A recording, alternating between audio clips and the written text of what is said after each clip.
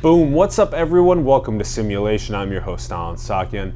Very excited, we are still doing interviews at COFA's, the Congress on the Future of Engineering Software, for our second annual partnership with them. We are now sitting down with Linda Lokay. Hello. Hello. Thank you for coming on to our show. We really appreciate it. Thank you for having me. I'm excited. Yay. We are very excited to have Linda on our show. She has 30 years in engineering software experience. She's now the VP of Product Management at PTC. She's very focused on generative design. We're going to be talking about this digital transformation for competitive advantage and so much more. Linda, before we get there, let's talk about you. How did you even get involved in engineering software? How did this get picked up in your life? Teach us about it. Wow. You know, I didn't start out expecting to be in engineering at all. I originally started just with a passion for languages, and at a certain point, some teacher, my calculus teacher, basically said, "You just have a natural aptitude for math and science. You should do something with it." And he got me introduced into a summer program for electrical and computer engineering. And I hated the electrical, but I loved the computer engineering aspects. And so that was the aha moment to say, I need to go to school, you know, focus on the computer, ultimately computer science aspects. And, you know, great time. I actually worked under a professor who came out of IBM Research, out of Kipsey Lab, and really took me under his wing. And I happened into this thing called CAD at the time. And, you know, my first job was to work with a Russian mathematician named Pavel Rybinky. He couldn't write code, but he could produce these amazing algorithms for wire harness bending. And it was my job to work with him to basically translate it into something real. And he was great to work with. And what really got me hooked into the engineering space was besides the wire harness, I also worked in graphics. And I actually got a defect from General Motors for a car design, which was about 5 years before you'd see it in the market. And I just loved the body style. And it was just so exciting to go, I can work in a space where I get to make a difference and work with people who design these really cool things. Yeah. That was kind of the beginning of getting into the industry. So. Shout out to your calculus teacher, because that is a big deal to have that tiny bit of mentor help push. I see you have good skills here. If you thought about this, go to the summer camp, take these, you know, those little pushes from mentors can open so many doors for a powerful career. It's so fascinating how important that is. Then it's also cool how you had these moments of like working with the Russian mathematician and just being able to really kind of like see that you wanted to be a part of building things into the world, designing things into the world. And so then what about this, like these milestones that sort of came in your journey, these like aha moments of, okay, I'm looking at CAD, I'm looking at I'm picking up some of these new skill sets in engineering software. Where did you kind of see things trending towards, and what were you achieving in that process? You know, it was an interesting journey along the way, you know, because it was a transformational time going from that initial opportunity with computer vision to my first startup company, which was PTC, or at the time it was Parametric Technology Corporation. You know, to actually go there, the industry was transforming in terms of the actual computer technology. Of course, PTC is known for revolutionizing the CAD industry with parametric-based modeling. At the time, I won't be so wise as to say I understood what we were doing and how transformational it was going to be, but you know, to just be part of a team, to be able to do that. The company IPO'd, and you know, through that I was in the R&D group, And teach us about parametric-based modeling. So, being able to define features and to control, control those features with parameters. So, if you have a height, and now you can just change the height, and the model readjusts. Interesting. All the other variables will follow suit appropriately. Right. And so, and to expand it to features, it gives me pause because it's so part of what computer-aided design is today that I really have to stop and say, what's parametric? Because the whole industry has adopted parametric-based design. But you can think about, you create drafts and cuts and slots and all the terminology that is used in the industry, and how to represent those features and control the features, where prior to that you were talking about cones and spheres and Boolean operations. So a true advancement for sure. Okay, and then the IPO happened. The IPO happened, and at the time at PTC, continued growth, very successful. There, at the time, in addition to the CAD system, what was then called PDM, Product Data Management, was also coming to the fore, because you create all of these models. How do you manage it, change control and such? And so it's the precursor to what we know as PLM today. And while all of those transitions were happening, I got to a point where there was the realization of more technology change in the hardware, in the operating systems. So at that point, what was it called? I can't remember. Windows came out with their platform. I forget what it was.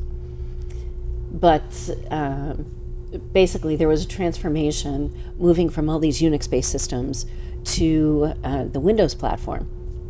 And with that, some of us saw that there was an opportunity to have a lower cost solution, fully capable of what CAD systems were capable of at the time, but at a much lower price point. At that time, the price points were probably $70,000 per unit or higher, till you bought your hardware, licensed the software, and depending on kind of the extent of software. So very high-priced systems. And it was a difficult time for PTC, because how would you transition from a $70,000 or $100,000 system to basically we're proposing, how do you do something sub $10,000? And the answer ultimately was I left there to join the next startup, which was SolidWorks. And I was employee number 10 at SolidWorks, working with John Hirschdick and Mike Payne and company to build a parametric-based system. It wasn't revolutionary; it was really evolutionary, because the underlying technology allowed you to build the system and sell it for $5,000 per seat. And it took a few years until the capabilities were advanced enough to substantially start replacing some of the larger players. And the target really was small, medium-sized companies. In the course of doing that, of course, we were acquired by Dassault Systèmes. That was a big shift for the industry, because of course they had CATIA, so how to manage two systems, and they did a very good job about segmenting to position CATIA for that high end. When you think of aerospace and some of the high demands you know, automotive, those cars that I love, the body designs, you know, very advanced requirements. And SolidWorks was focused small to medium-sized businesses. So, you know, a good positioning, you know, across time. Probably my favorite part of SolidWorks was I had the opportunity to move to Cambridge, England, to basically build what was initially planned to be a new R&D facility for the team. I was given keys to a house and told to go build it. So it's that startup sort of environment with the protection of the umbrella of, you know, the parent company SolidWorks. And a new beautiful place in the world. It was awesome. Yeah. Cambridge was such a wonderful experience. And you know, to go, it literally started that startup environment. I had a house, I had people before I had an office. So the guys would come to my kitchen table, and they would work there every day. I can imagine what my neighbors thought, you know, because you know, I hadn't really met them, and there are these men coming in and out of my house every day. And you know, brought my family ragers over all the time. Yeah. So good fun, good fun. Look, hey neighbors, we've started a technology company in our neighborhood. Right, right. You know, these vans that come up and drop, you know, big boxes of monitors and that sort of thing. So you know, very quickly found an office for the team in Cambridge, and spent 2 years really building up the team. Focused on the R&D aspects, and then ultimately helping out the European group. I'll call it secondary, like marketing support and such, so that we could be a focal point and then distribute things out to the rest of Europe. So fabulous opportunity, you know, to just grow a team. The team was very good, very productive, and that tie back to Pavel, where I started. A big part of the responsibility was routed systems, cabling, wire harnessing, piping systems. So, you know, in a sense, you came full circle. So that was awesome. So you were actually a big expander of SolidWorks into Europe then. That location was kind of a funnel of getting SolidWorks into more locations in Europe.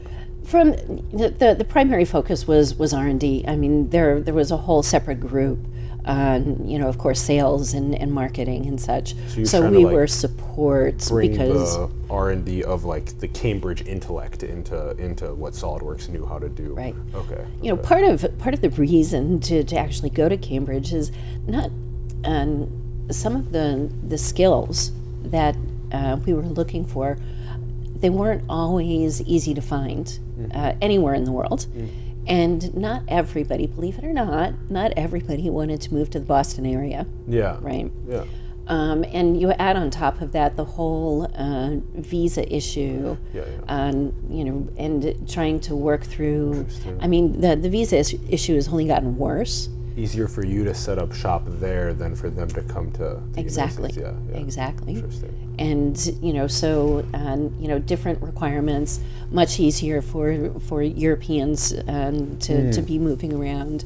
You know, the flexibility of the EU. Sure. So you don't have to have visa requirements, and you know, we had teams from India, and they could stay longer on, you know, just a normal entrance visa, as opposed to having to get the equivalent of like an H-1B here in the U.S. So, you know, we had an Indian group, and they would come spend time to ramp up and learn the systems and such, and we could do that in the UK easier than trying to get everybody to Boston. So it was really a need to go find talent. And of course, Cambridge is the other place that, you know, it depends on who you talk to, where CAD actually started. Did it start in Boston or did it start in Cambridge? So if you talk to the people in Cambridge, they will say it was founded in Cambridge. If you talk to people in Boston, it was founded there. So interesting. If you talk to people in Cambridge, they say that Silicon Valley is the West Coast Cambridge. And if you talk to people in Silicon Valley, we say that Cambridge is the East Coast Silicon Valley. Yeah, so there's these funny jokes because they're both very, very powerful centers of strong of technology development. Yeah. So what was that about? I haven't heard of the Boston versus Cambridge the debate between where CAD. Wow. Yeah. Now this predates me, so I just know more of the stories. There are people, still around in the industry who actually lived those times. But there was a place in Cambridge called the CAD Center, and I believe it was an offshoot from Cambridge University. But don't take that as fact. So they would do research around these mechanical type challenges. And the other aspect is around the geometric modeling. So PTC, at the time, we had built our own geometry engine. The other geometry engine really came out of Cambridge at the time. So now if you think of Siemens, Siemens has a geometry engine called Parasolid. Came out of Cambridge, England. Okay. There was also ASUS, which was created later than Parasolid, but think fundamentally the same core resources available in Cambridge. So ASUS, which is actually a Colorado-based company called Spatial, which was acquired by Dassault, they had their origins in Cambridge, England, as well. So when you think of, really the geometry engine is the heart of a CAD system. You had, what's now called Granite, part of PTC, was built in Boston, but precursors to that were built in Cambridge. So this knowledge, this technology, on the Boston side, there was computer vision, prime technology. They were kind of the companies that started in Boston about the same time as the CAD Center was happening in the UK. Hence the competing views. Yeah. But those all predate me. This is always an interesting thinking about which areas of the world are innovating concurrently on similar edge science or technology, and who's bringing it forth, who claims, kind of like CRISPR-Cas9 too, a little bit of like there's always interesting things like that.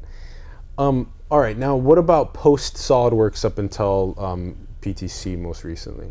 So post SolidWorks, I had worked for a company at the time that was called Raindrop Geomagic, more commonly known as Geomagic. Ping Fu, who is well known in the industry, had headed up that company.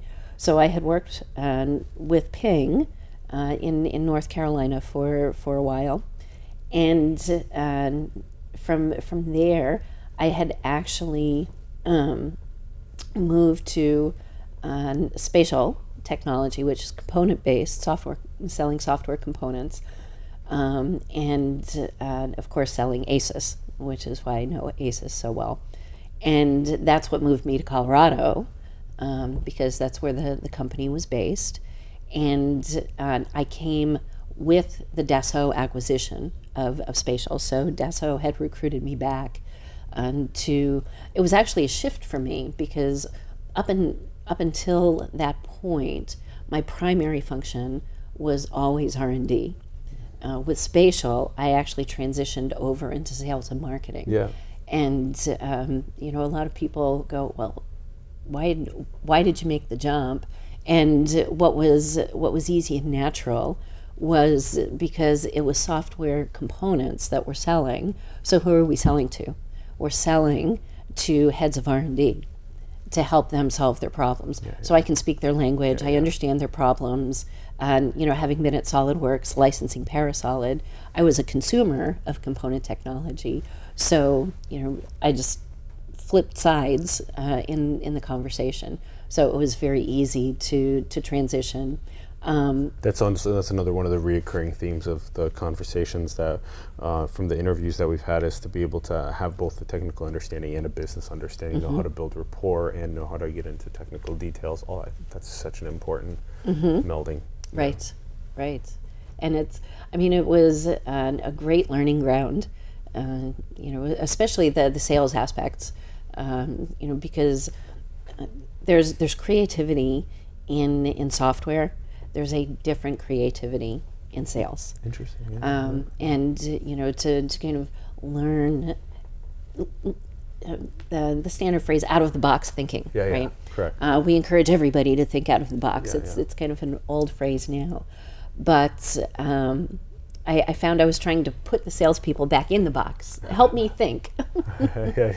So it was great learning, great opportunity. And I actually left the industry for a while, and branched out. You were just surfing somewhere? No. Oh, not quite. But I can honestly say at that point I was still a startup junkie. Spatial. And while I was there the first time around, I was at Spatial twice. The first time around, it was about taking the company back to profitability. Stabilizing ASIS, and because the company was struggling, which allowed the opportunity for the acquisition. So to do the culture change, the technology, writing it, holding on to the customers while you're going through that transition, fascinating challenges. Definitely the hardest job I've ever had. Startups like SolidWorks, so rewarding, hard work, but when you're trying to change culture, it's one of the hardest jobs I've ever had. And most rewarding. Yes. When you see this, when you can see people recognize that they're successful. That is just.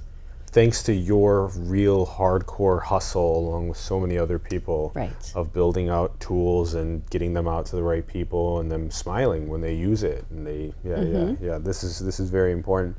Right. So, how about this massive digital transformation for competitive advantage? This is, PTC's tagline. And there is a massive digital transformation happening with engineering software, but it is in many ways it does end up giving the ones that take on the engineering software tools that are at the edge, that are at the newest, that are the ones that are providing the most value. They're the ones that then gain the advantage over in terms of how fast they can iterate on creativity, how well their designs function in the world. So teach us about what it's been like being a part of the culture that is PTC. So, to be fair, and I haven't been back at PTC for very long. So, in terms of the culture, so far, I love what I'm experiencing. Very high energy. And to see the breadth of the portfolio, being traditionally more in that CAD, PLM sort of space. With Spatial, I used to see a wide variety of technology offerings, but to see PTC really taking it with VR, AR, and IoT, and I'll say stretching, and being able to provide solutions on the edge while still having that core based in the CAD PLM space. It's as as I'm learning more about how all the systems are connected, it's fascinating, and I'm so impressed with what they've been able to accomplish. Because, yeah, I'll just leave it at that. I'm learning about what, especially the IoT, is an area that I'm very interested in relative to generative design, because of course my coming to PTC is through the Frustum acquisition. So for us, generative design is a paradigm shift for the industry. We're still in its infancy. There's still a long way to go to get to the full value for engineering, for engineers. But I can see the potential as you look at the information that's going to be available from, be it IoT or as the PLM systems are capturing data. And part of generative is how can we leverage AI or machine learning, trying to get clarity of what would be the opportunities and the specific technologies that we need to use to be able to leverage all of that information in order to better inform your designs. Yes. Right. Yes. It's almost as though the human capability to run all of the permutations on what would be the optimal function given a certain amount of specifications is nowhere near the capacity of AI's ability to do that. So sure. So to now be able to leverage generative design, just run all of the possibilities given the parameters that we have. What is the optimal function, and what does it look like, and then what would it be like to manufacture that? Where would we need to source the materials from? It ends up being a very interesting part of the future. Generative design, additive manufacturing. It just seems like it's just like a general intelligence constantly being able to iterate on itself, which is exciting in many ways. I'm ready for Star Trek. I'm very ready. Yeah. But the one thing to keep in mind is it's not just about things like additive manufacturing. This is it's applicable for the manufacturing processes, the traditional ones, casting, forging, milling, all of those. So the generative process can provide the options. The key part, which I think you said, is optimal solutions, because it's great. The technology is out there now, so you have the compute resources, you have the storage resources, all of that sort of stuff. It's becoming less and less expensive to leverage all of that. But in the end, what you need are the optimal designs. So there's little value to throw 10,000 options at an engineer and say, which ones would you like? And the other challenge is, as you set up the problems, we still have to answer how to properly set up the problem, because you can it'll solve successfully, but if you didn't set it up properly, your system is going to fail as you test it further downstream. So that's why I say there's still a lot to learn, and a key part as we look at it is we need to make sure that the human is still the driver in the process. So it's great we have some autonomous computations happening, but the feedback is hugely important to say, is it headed where I expect it to go? Can I change in the midst of this, in order to refine my solution and so on? And of course, as we go through the whole generative process, you get to offer up, here's your 3, 4, 6, 10 optimal solutions. Now, what do you do with that? And that's where, if I look at PTC's portfolio, especially around the CAD space and their partnership with ANSYS, to take the information and then take it back into the workflow so that they can be looking at the simulation live and do that validation and ultimately final analysis type validation, to say yes, our optimal choices are meeting all of the criteria. So generative gets you there faster, but you can't skip those steps. It's still hugely important to follow all of those other steps. So teach us about the order of operations here. So does do we get the 10 generative designs first, and then we go through the ANSYS simulation live, and then we get validated? Is that the order? Right. Okay, right. So then the simulation live tests the 10 generative designs. Right. For functionality, for like forces and sure. Yeah, okay, its ability to perform as as we hope. Right. And you may choose just to have one versus the 10. That's where we leave it up to the engineer. They do initial exploration in the generative process, and ultimately they're trying to drive to the one solution. So, I mean, would I expect them to take 10? Maybe not. Maybe 2 or 3 into the simulation live, to continue with their validation and go downstream from there. So this is so interesting, because how does the generative designs, how do they get entered into the ANSYS simulation live? Like, I'm very interested in how it kind of like ports over and how it runs that simulation. How does it how does it compute that? So, I mean, that's a big part of what we're working through right now. If you look at generative systems today, and this includes Frustum, at the point of the acquisition, we were all independent tools.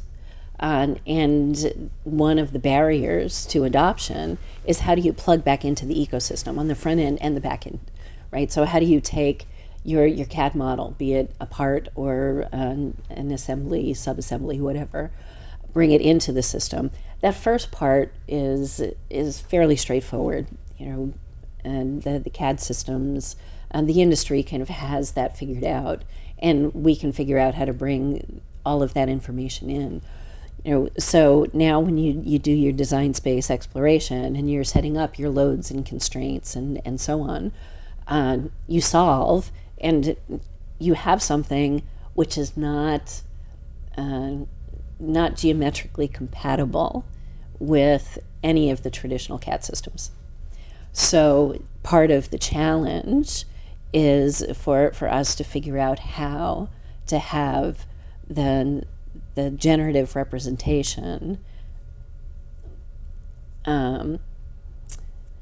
It's more than coexist, but how to integrate it back into the workflows. And it is one of those barriers to adoption. One of them that, of course, we have to work with the rest of the team within PTC to solve that problem, because ideally you don't want to have to take the model. If we solve the geometry parts, which is a complex problem, you still want to be able to not have to set up your problem all over again as you take it into Discovery Live, right? So how can we make it a seamless experience for the user? And while that's the view as I see it of what we need to accomplish inside of PTC, for any system to be successful, they have to be able to solve that compatibility problem.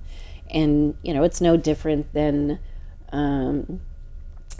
Well, even external systems, you have to develop that integration. So if you're an Onshape, how does Onshape plug into a downstream analysis? There's some sort of integration that has to happen, and the more seamless you can make that, the better the experience for the user. Yeah. So. The more frictionless the user experience is, and the more it enables maximal creativity for engineering, this is going to be unlocking a lot of creative potential. Who are the most common users right now? Because we know a lot of FIRST Robotics kids are using PTC. Who are the most common use cases right now for both the generative design as well as the ANSYS Simulation Live?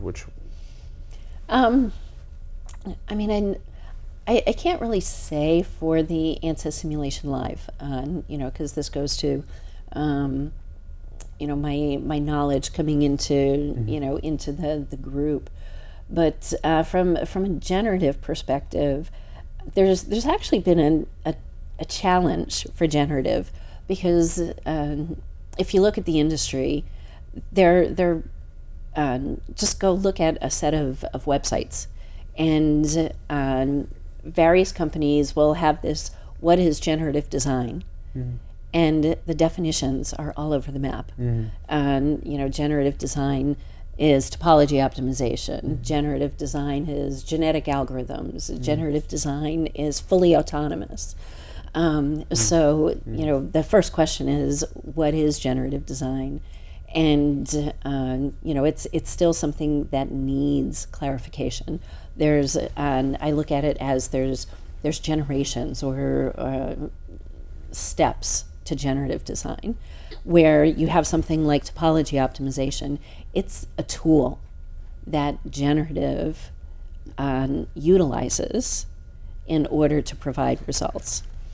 There are people who think generative is only for additive, mm-hmm. because, of course, the lattice structures, and even with your topology optimization, you can get those Star Trek kind of shapes, the mm-hmm. space future shapes, mm-hmm. And or the whole lattice structure. So by associativity, people think that's what generative is for, and additive is just one possible manufacturing process that generative can provide solutions for. It comes back to, you can do the casting, milling, forging, and so on. So if I look at pre-acquisition, who the early adopters were, primary interest was around lattice structures, and it's the research groups in engineering organizations who are trying to figure out how do they get lighter weight.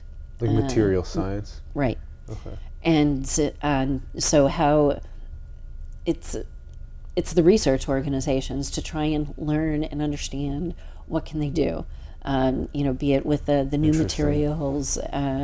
You think of like an Airbus, for example, Airbus, GE, they're the companies that are at the forefront in the news around additive.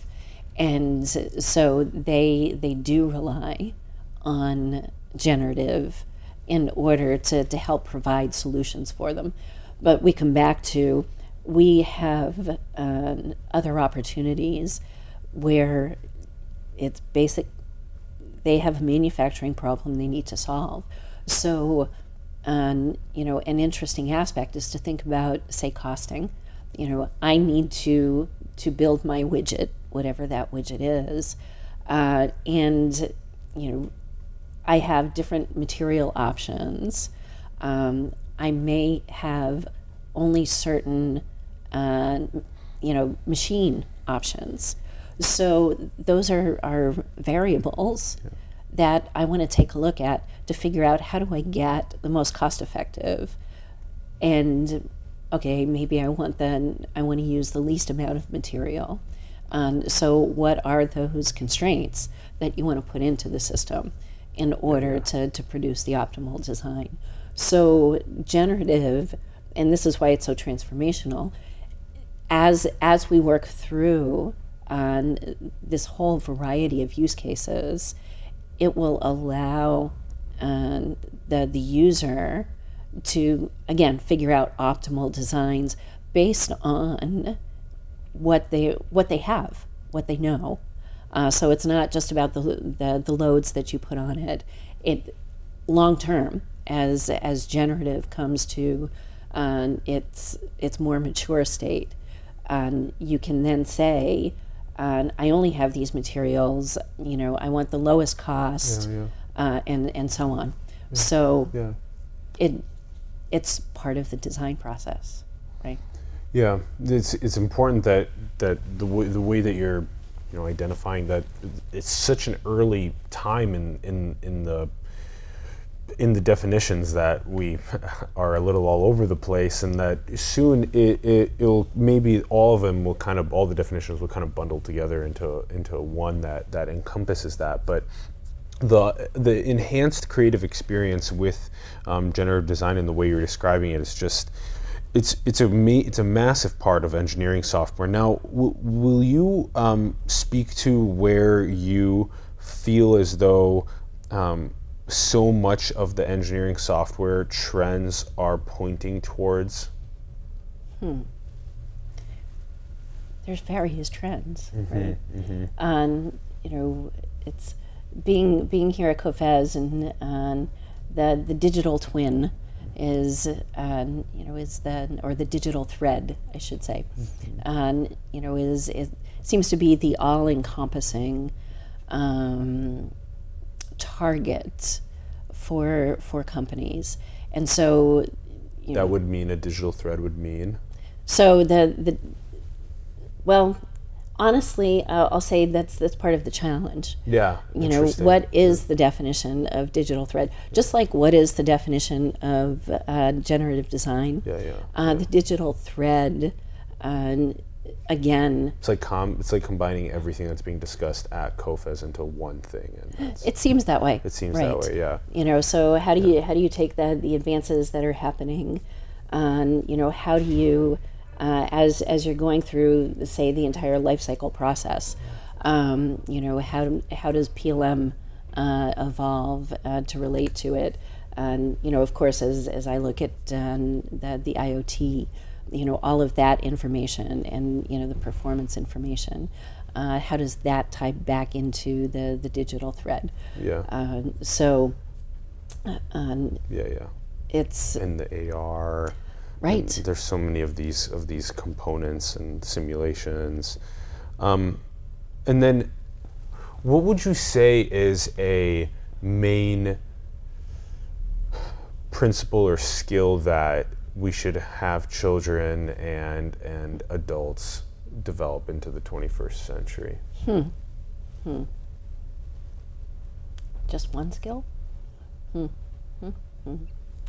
That's a fantastic question. I start in our inherent nature has to first be in inquisitive, continuous learning. It's at the foundation, and so from there, yes, the sciences are so important.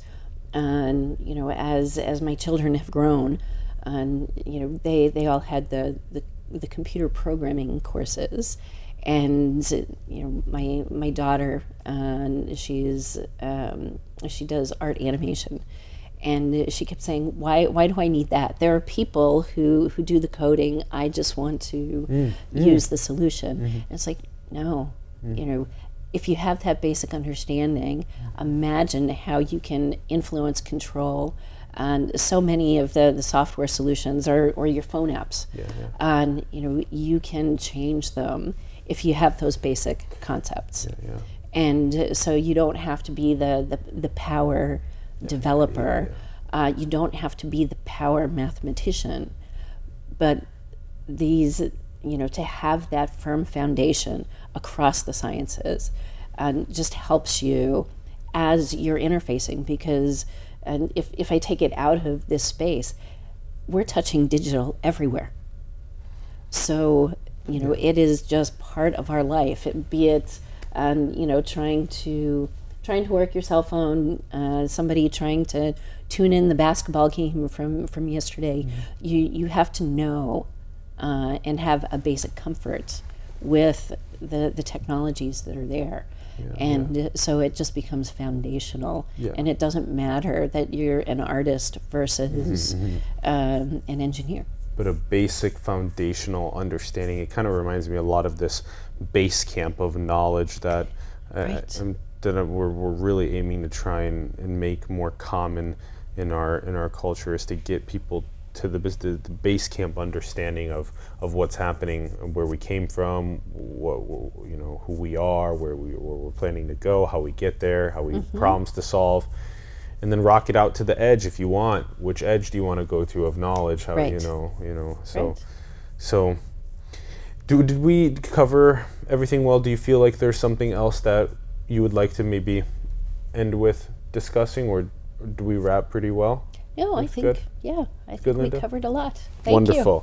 Wonderful. This is great. This has been such a pleasure. Thank you so much for joining us on the show. Thank you. It's been a pleasure. There's a lot to still to understand, and I'm really grateful that you were able to drop these powerful wisdoms on us about what's going on in the industry and where we're heading. Thank you. Thanks everyone for tuning in. We greatly appreciate it. We'd love to hear your thoughts in the comments below. Let us know what you're thinking. Go and share these wisdoms around with your communities, with your families, your friends online. Go and share them around. Also check out Linda's links below. Check out the links to COFES below as well. Check out Simulations links below as well. Support the artists and entrepreneurs that you believe in. Help us scale, help us grow. And go and build the future. Manifest your dreams into the world. Thank you so much for tuning in, and we will see you soon. Peace.